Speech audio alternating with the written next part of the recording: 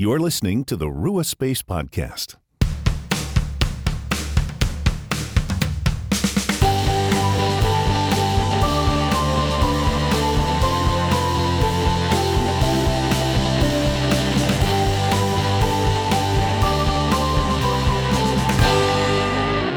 Hello friends, welcome to the Rua Space Podcast, where we look to make space for the Holy Spirit in our everyday lives. I'm Phil, and today I am joined by Dr. Lauren Artress, the founder of Veriditas, an author, and an expert in labyrinths. And we have just a beautiful conversation about this container, this tool, this practice of the labyrinth. And you might have no idea what a labyrinth is. You may have never thought of one before, but I have to tell you, it has a lot to offer. Ultimately, Lauren guides us into the labyrinth as a metaphor for our lives. It is really an invitation to practice prayer, to enter into the present moment, to fully embody this journey we are on in life. So she takes us through some of the history. She introduces how to engage the labyrinth and the role of imagination. She shares some stories, including her own story of coming to the labyrinth. And then, and this is one of the things I'm really excited about, she talks about finger labyrinths, which is so cool because not all of us may have a labyrinth nearby, although she does give you a site where you can check out, and there may actually be a church or a location with one. But this is a practice you can literally do on a piece of paper or even on the app that they created. The labyrinth is this place, this invitation to encounter ourselves, to encounter God, and just to embody this journey. So I'm really excited you're here for this conversation, friends. I pray that you are blessed, challenged, and encouraged by my conversation with Dr. Lauren Artress.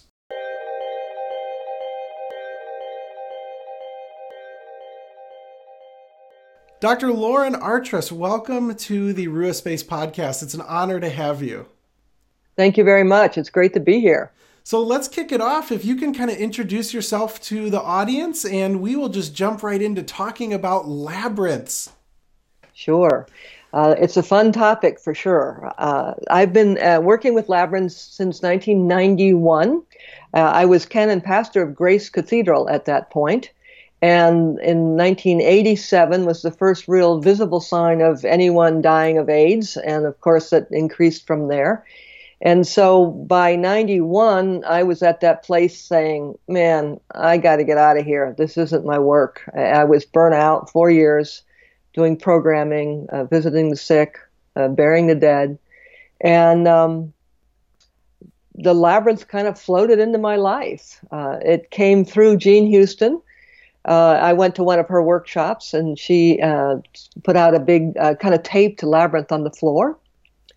And that was my first time walking it. I had oddly knew what a labyrinth was, but not really. I hadn't walked it before. And so that was my first time walking it. And then, I say this, as you know, in Walking a Sacred Path, that I had a really significant dream that night. And it kind of guided me toward, okay, there's something really important here. And so I went back to the cathedral. And when I went to Jean Houston's workshop, I had one question on my mind because I thought I was leaving Grace Cathedral. And the question was, what's my next step? And that's a great labyrinth question. Oh, yeah. It's a great labyrinth question. So when I came back to Grace Cathedral, I was on a kind of a 1-month sabbatical there. I thought, wow, actually, I thought it was all about the content from what Jean was talking about. But it took me about 3 months. And after walking that, Phil, it was like the hound of heaven got set loose. It was following me really close. But every time I turned to turn around and see it, it wasn't there. And so it was hunting me down. There was some idea I couldn't think about. I couldn't let the thought in. Some idea. And finally, literally, I'm walking in my living room in a circle and saying, what is it? What is it? And then I remember saying very loudly, what is it? And in dropped the thought, put the labyrinth in the cathedral. So I'm one of the lucky people. I happen to have a cathedral handy. Yeah, that helps. It helps a lot. It helps a lot. And so then we began our work. Sorry about that. No we worries. began our work opening it New Year's Eve. We had the 24-hour event called Singing for Your Life, and this was with Bobby McFerrin. And so we opened the Labyrinth then. And 24-hour event, we had probably about 5,000 people come through the cathedral, and many, many, many people walk the Labyrinth. Wow. And ever since then, you've just been sharing the Labyrinth with more and more people. Right. Yeah, there's a real hunger for it. A lot because it quiets the mind much easier. And that was my big discovery. I feel and often describe myself as a failed meditator. You know, and what that implies is sitting meditation. Right. So walking, when you're walking and in a walking meditation, the mind quiets down because, you know, instead of, I often describe it like you're kind of trying to take a volleyball and hold it underwater. And then eventually your arms really get tired and boom, up comes the force of it. And that was like trying to quiet my mind. It would just then kick in. And so moving my body really made a difference. And that's why the Labyrinth is a great way for the busy monkey mind, Western mind to get grounded and get into quiet. Yeah, well, we're embodied people, right? Where our God created our bodies and called them good. So I am really learning more and more the importance of uniting body with mind and spirit, not just saying, oh, I can do all this in our mind, but we've got to include our bodies in it. Absolutely. Absolutely. And in fact, we have to get past the thinking mind. We have to get into a place where we're in an integrated place where we can have our thoughts moving through our mind, yes, but not necessarily latching onto them. Unless, of course, it's a really important thought, but that's sort of advanced. You have to kind of know when, oh wow, no wait, this is something I need to pursue, and then in the Labyrinth walk, you can pursue that. Absolutely. So we'll spend a little time talking about the Labyrinth and how to approach one and what it does. But let's begin, before going into that, let's dive a little bit into the history of the Labyrinth. I know you've done a deep dive into this. Its history in the world a little bit, and then even in the Christian tradition. Can you kind of enter us into that world? Certainly. Well, understand the Labyrinth that I foremostly work with, which I consider my heart song, is the one from Chartres Cathedral in France. And it has two names. The 11th Circuit Medieval Labyrinth is the formal name. The nickname is the Chartres style Labyrinth. But even before that, I want to go back earlier in time, is that there's another very important labyrinth called the Classical 7th Circuit Labyrinth.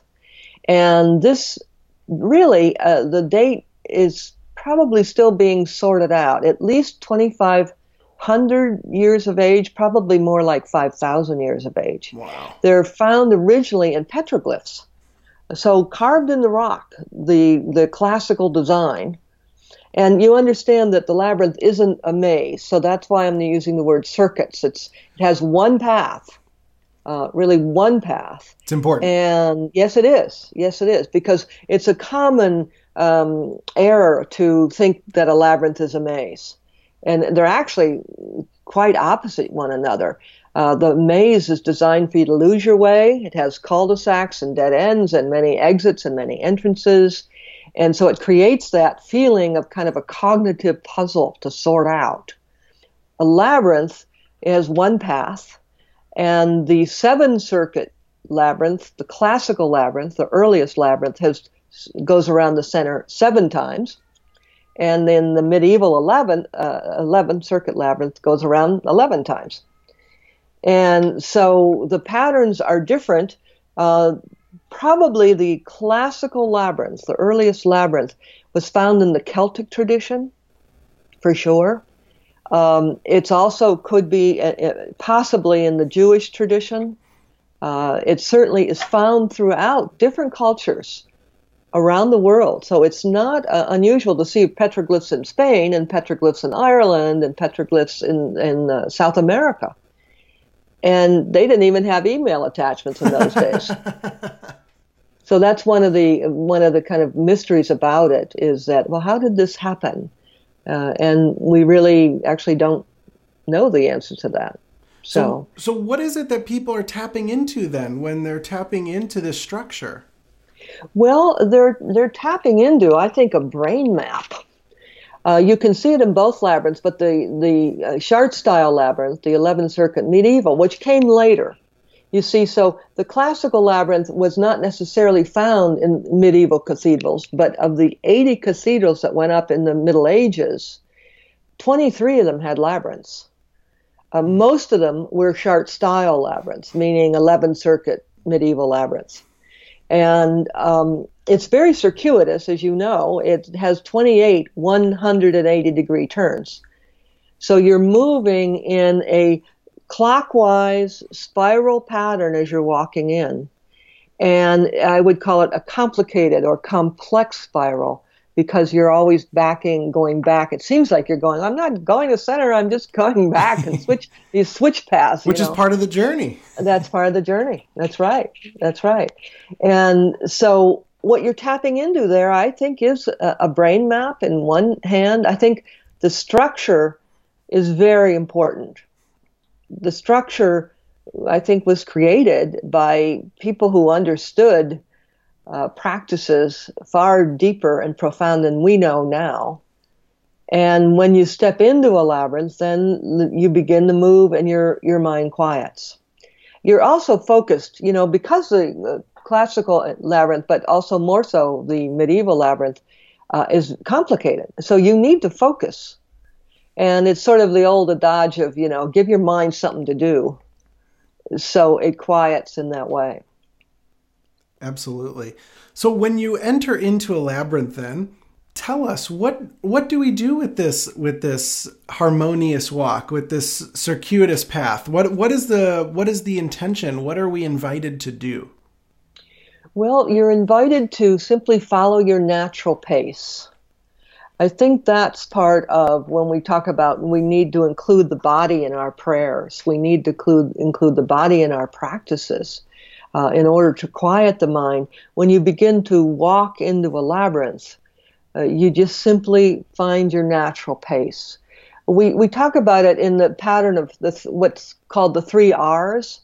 In our religious language, it's also, early on I used the language of Teresa of Avila, purgation, illumination, and union. But the 3 R's kind of capture that. When you're walking in, you just let yourself come home to yourself. Just release as much as you can. Just release anything that's kind of in your way, or whether you have to pick the cat up at the vet or all of that. Just let that go. Now, that's not always easy, and that's where other practices, any practice that you've learned from other traditions or other practices, such as a breath practice, then use your breath. If you've done centering prayer, and you have a sacred word to repeat, bring that into the labyrinth in your process. And that's part of the beauty of it. But I think the real way of allowing yourself to be present in the labyrinth is following your natural pace. And so your first R is receiving. It's in this little thumbnail template I'm giving you. Then when you wind up in the center, finally, that's the second stage. You've emptied so you can receive. I have no idea what a person receives because it's unique to each person. It's fascinating. And of course, if people are, sometimes you can walk into a labyrinth and you can get bombarded with thoughts, because the field of the labyrinth is so powerful, it can set off lots and lots of thoughts. And hopefully you can release those in the center. And if not, my recommendation would be to walk the labyrinth several times in a row. So when you're in the center, just to complete the 3 R's here, you follow the same path back out, which is then the 3rd R, which is return. You're returning, but there's a lot of REs. You can be resolving, reclaiming, certainly remembering, reflecting. There's lots that happens on that kind of archetypal return path.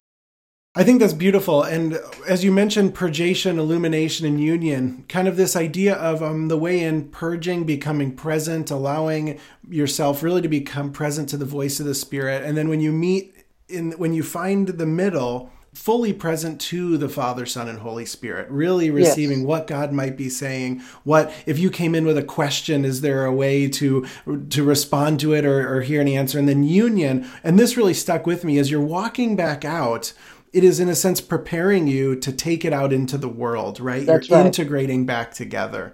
That's right. That's right. And there's other ways of walking the labyrinth. There's a processional way where, oddly, people walk out the back. But really the labyrinth pattern, that's more in France that happens. And partly, probably, I think it's important to say that most labyrinths from the Middle Ages, there's only 3 that exist now, and Chartres and Chartres Cathedral, as well as San Quentin Cathedral. They're the only 2 in the original form. And then they got lost over the ages, just to kind of bring in some more history here, that they were destroyed, partly because the floors wore out of these great cathedrals, but also people got frightened as we moved away from practices. As you know, there was a time when the church really dismissed all their practices. And that's then cut short any kind of real receiving of divine voice, receiving God's guidance and direction. And so the labyrinth fell into disuse for centuries. And in Chartres, it was probably closed right after the French Revolution. And so all that's happening now is really, as your work is, reclaiming that there's some really important practices that we can use for ourselves to quiet our mind so we can hear that still small voice within. Let's dive into that, because I think you said something really important there about the loss of practices. And I know in your book, Walking a Sacred Path, you go into the sort of false dichotomy, if you will, between rationality and imagination. And the idea that we, especially nowadays, we often think of ourselves as brains on sticks, right? Like Descartes' statement, I think, therefore I am. Well, great. So I'm first and foremost a thinking thing. And as long as I can think it in my brain, then I'm okay. But there's really meant to be this imagination element that we're invited to reclaim. So can you share with us the importance of the imagination and what the labyrinth does, or how we can bring our imagination to the labyrinth? Oh, sure. That's a wonderful question. Let me start by saying that I think sometimes when we're doing a practice, and that could be yoga, and at Grace Cathedral we do yoga on the labyrinth. We have 500 people turn up. So oh, I love it. It's really quite lovely and amazing. But when you are doing a practice, oftentimes our minds are so busy, we need to just, it's almost like pulling a plug on a swimming pool. Just let it drain out. Just let it drain to be quiet and have it just be in a quiet stream. And often I say, when you walk into the labyrinth, you never step into the same river twice. And of course, in our rich Christian tradition, we have talked about the cataphatic path and the apophatic path. The apophatic path being the path of silence and emptiness, and the cataphatic path being one of images and allowing yourself to really visit that. And so I think I think they meet, as I say in Walking a Sacred Path. The apophatic path, you can be entirely silent and no images, and then boom, an image may come in. And on the other cataphatic path, and then if an image comes in, you drop into silence. On the cataphatic path, you're working with images, and then they can disappear or dissipate. And so the labyrinth lends itself very well, especially to the cataphatic path. Both, really. I don't want to limit it. But for me, and my personal use, I would often use it, and do use it, as just stepping into the stream and letting thoughts go, letting them just flow through my mind, just kind of emptying in that way. And I think that's an important thing to do, because then you are free to do other practices. Let's talk about taking a question into the labyrinth as we focus on imagination. So so if you're really flooded with lots of thoughts, I would recommend walking the labyrinth once just to kind of empty. And then come back at the entrance again, and you might have a question that you're carrying in your heart. And often people do. And sometimes they don't know they have the question until they get into the labyrinth, right? But say you have a question, and like, for instance, what's my next step is a great question. You might be considering a job in another city. You might be struggling with, what do I do with, of course, now with us in these times of being sheltered in place, it raises lots of questions about, how do I do such and such? How do I work with my children at home? Or all of that. And then I would encourage people to take the question into the labyrinth and just turn it over, imagine it. For instance, imagine that you do take that job in such and such a city that's 1,000 miles away. You try it on in your imagination. You try it on and just imagine yourself there. Imagine what your house would be. Imagine you did a job interview at a certain office and you would be going there daily. Just try it on. And then there's a part, especially when you get to center, just let yourself be quiet. And what it does is, the intuition and the imagination are really wedded. They're very close to one another, and they work together well when we're not flooded with other kind of distracting, extraneous thought. So that would be one way to use imagination. Other times, people see images or understand. One woman, I remember years ago, walked into the center and saw the Sacred Heart. And this was not in her tradition. So she didn't understand, wow, what am I seeing? A bleeding heart here? And what is this? And then began to use that as a way of exploring meditation and the tradition of the Sacred Heart. So that's one way. Another way is that the imagination speaks in metaphor. Now, lots of people, when we're in deconstructing mode, we're trying to deconstruct, and the imagination is, kind of taking a hit on that as well. But the imagination really can work for us. And so there's a teaching that use everything that happens in the labyrinth as a metaphor. And so when you're seeing metaphorically, the path of the labyrinth becomes our path through life. Pilgrimage, yes, journey. So everything that happens in the labyrinth, use it as a metaphor. Use it as a metaphor. For instance, if someone's on a turn in life, they usually have a very strong reaction to the turns in the Chartres labyrinth. And it's like, okay, I hate these turns. There's 28 of them, as I mentioned. And people can have a strong reaction. But also then you can teach yourself how to use the terms. You use the terms. I remember one woman coming up recently and saying, I learned something in the labyrinth. I learned that when you're making a turn, you need to slow down. Wow, yeah. And, that's just it's sort of of course, but not really. Because that teaching was embodied in her then. Yes. It wasn't extraneous, it was hers. I like that. That's often what when in practices, labyrinth yoga, other embodied practices, I think, as you talk about in your book, it's a container.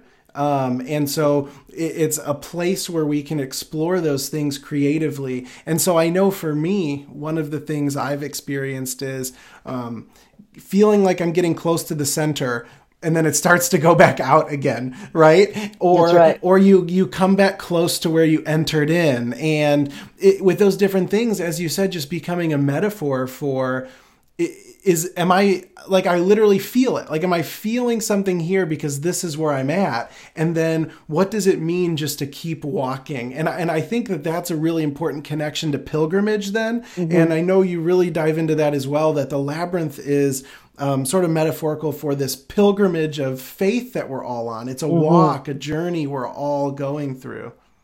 Right. And we're all in it together, which we're learning for sure. Yes. right now as well, and that's why people, I think, during our time of sheltered in place, that people are using finger meditation tools. And there's a lot of labyrinths out there that people can go to. I'll give a website which is called the Labyrinth Locator. You can just Google Labyrinth Locator, and then you come up with a directory and put your city in. Don't do a too narrow of a search, but a broad search.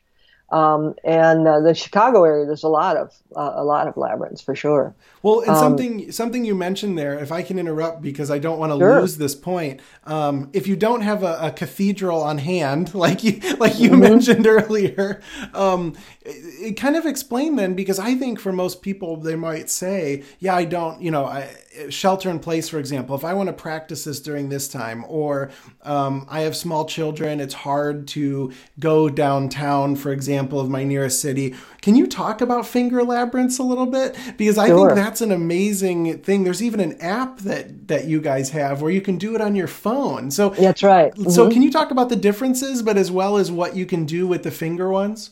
Sure, because the finger ones are a great way to not only learn about the labyrinth, but certainly to quiet the mind. I think it's beneficial to be able to have walked a large style labyrinth, but maybe not. I remember early on I was communicating with someone in prison, an inmate in prison up in Vacaville, and I had a little stamp for on my letterhead, and the prisoner traced it with a toothpick. Oh, wow. And really found meaning and focus in that. So finger meditation tools, originally we started out making them about 18 inches across, so a full human finger can fit in kind of in a grooved space. And they're all different sizes, and you can go on the Veriditas website and just download a paper one and print it out. So there's lots of ways to get a finger meditation tool. And actually, we're doing a webinar because the organization I created that started at Grace Cathedral, Veriditas, is doing many different programs so people can get finger meditation tools. But one of the things important about finger meditation tools, you can use any size, you can do any style. And actually, there is a called the Labyrinth Sand Kit. Put out under Tuttle, which has both the Chart style and the classical labyrinth in it, and that you can get that on Amazon. The one thing that's important, Phil, is to walk the finger labyrinth, walk it with your fingers, with your non-dominant hand. Okay. Your non-dominant hand, because then what you're doing is breaking all the habits of, we're used to using our right hand or our left, but I'm right-handed. And the change to my left hand, it's a very different experience. And then it's a very different experience to use each different finger. And maybe not all at once. I mean, you come back to it another day and then you use a different finger, whatever works. But they're very, very effective. They're very effective, and especially now, we really are, for those of us sheltered in place without a labyrinth nearby. Now, I'm lucky, and I think many people are lucky and don't know it, that there's over 7,000 labyrinths in the world now that are active and being walked. Wow. And so I would encourage people to go on the Labyrinth Locator and see if there's a labyrinth nearby. I have a labyrinth nearby that's not crowded, and if somebody is, because of social distancing, if someone's walking the labyrinth, then let them finish, and then you can walk the labyrinth. And you can even gain insight from watching them walk, right? That's right.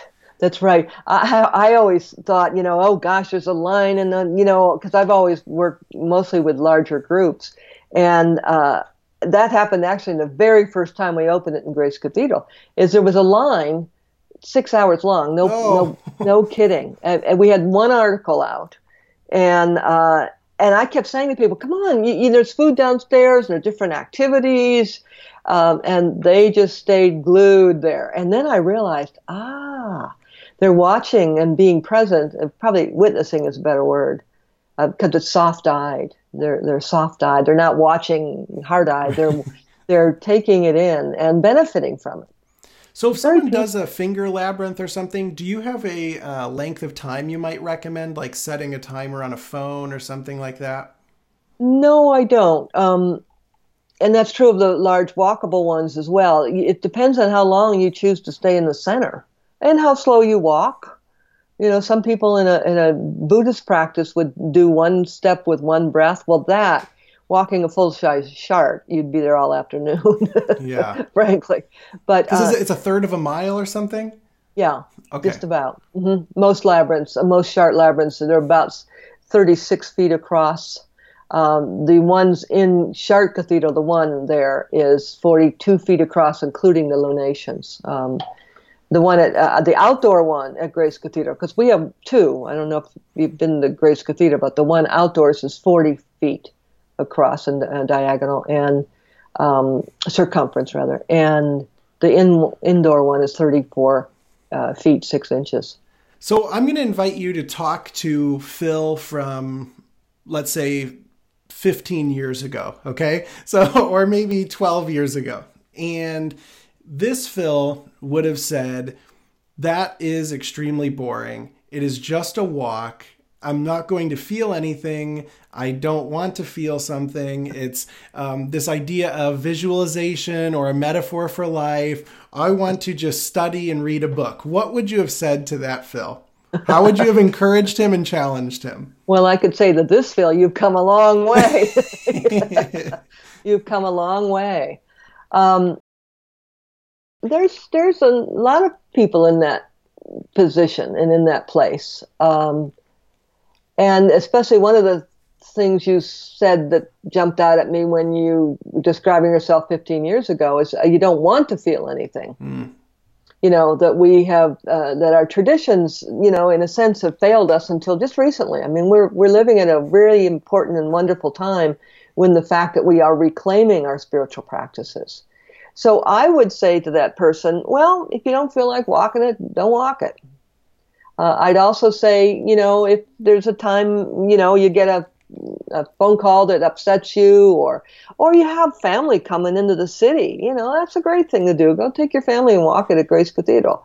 You know, more that way, because you can lead a horse to water, but you can't make them drink, you know. Absolutely true. Is there something maybe you would say, let's say they have a spouse or significant other who then says, we are going to do this. And so they agree to do it.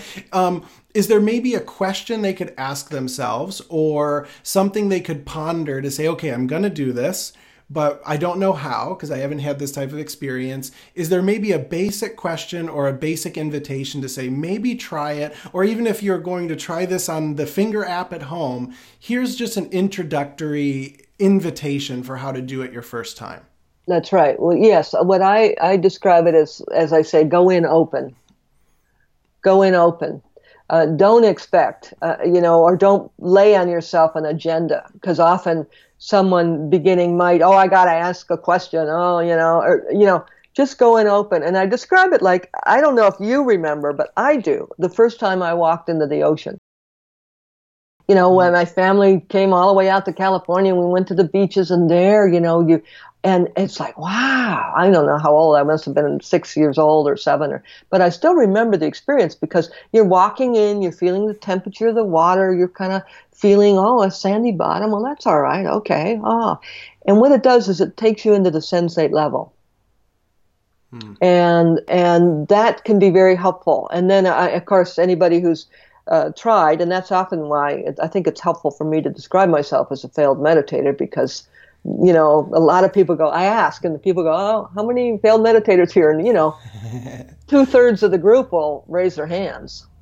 And so there's also that feeling too, that to get over, this thing isn't going to work for me. And actually, early on, I thought, this isn't a maze. This is going to be boring. And then you realize, okay, wow, this is a real journey. Yeah. And sometimes you see people walk in and take, 15 steps or so and stop, and then start tracing the path in their eyeballs, kind of looking like, how's this? Because it's hard to maintain the feeling that you don't know where you're going. I'm going to get lost. That's life.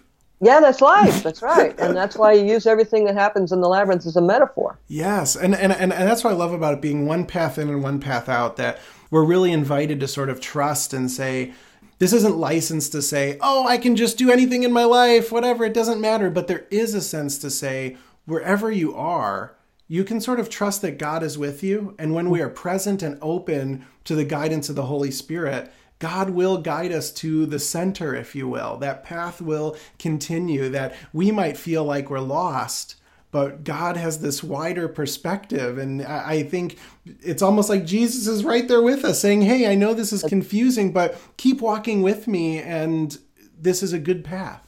That's right. That's right. Well, and the wonderful teaching from our scripture about, have to lose your way to find your way.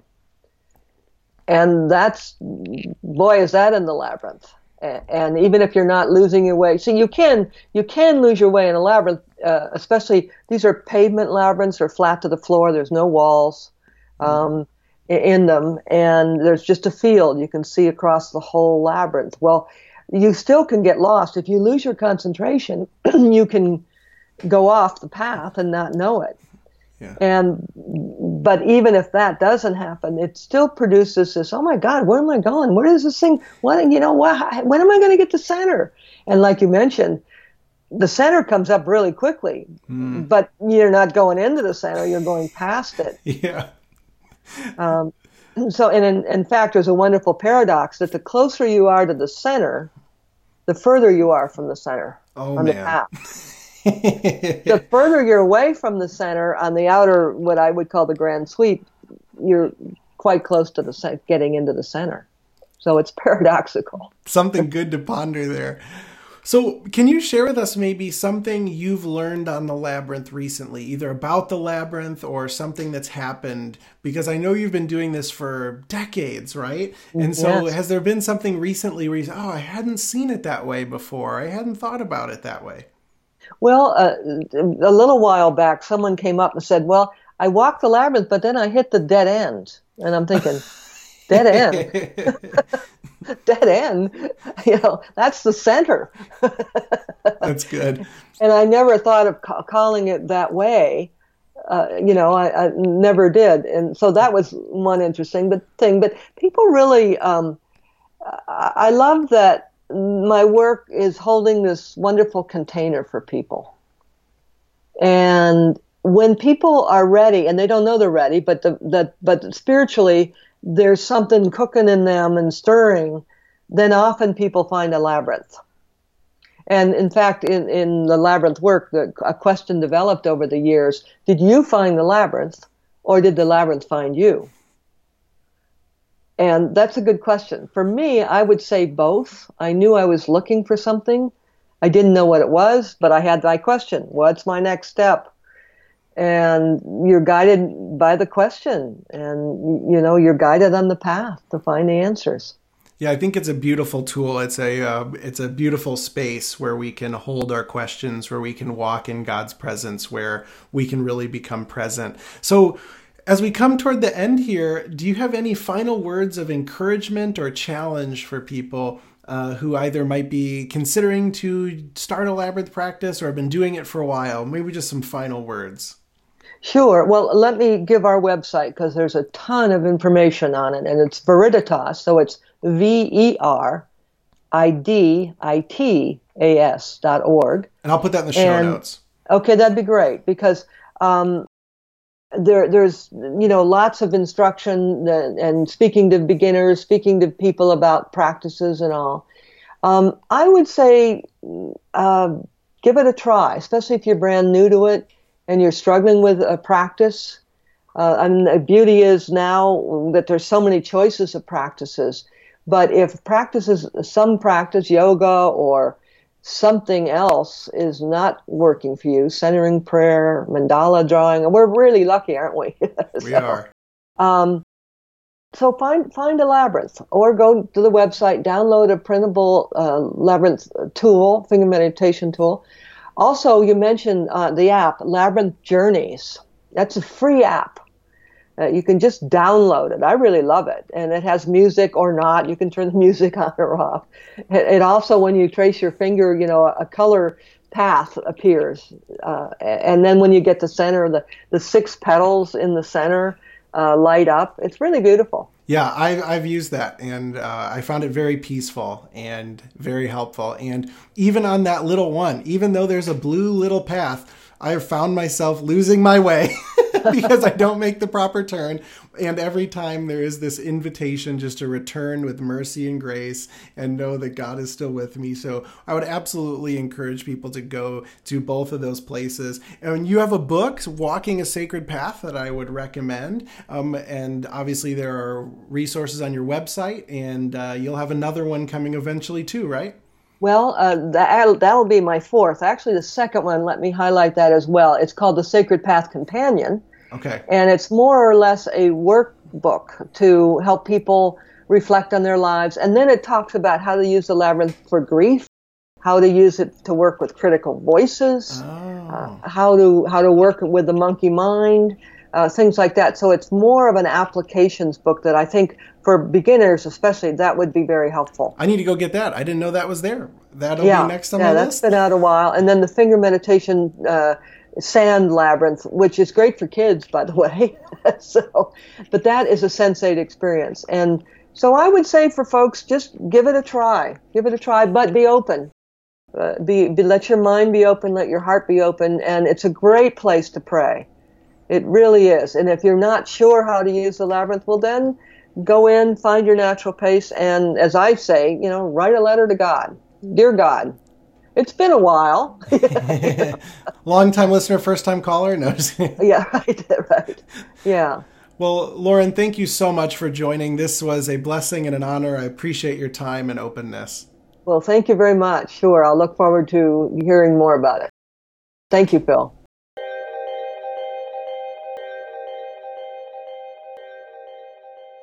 Hey friends, Phil here again. Before you go, I just want to say thank you so much for joining us for this conversation. Please be sure to go check out Veriditas. Consider downloading that Labyrinth, Finger Labyrinth app. See if there's a labyrinth close to you that you can visit, and you can find those links in the show notes. And then also, if you enjoyed this episode, we do a lot of these interviews at Rua Space. We do a lot of teaching on practices, guided practices, live events on Facebook. So there's a lot to offer. We encourage you to go check that out. And then also, if you are able, if you're on your iPhone, go ahead and click over to that Rua Space podcast and leave us a review. That is a blessing for us, and it helps us to expand this ministry. So friends, until next time, grace and peace be with you.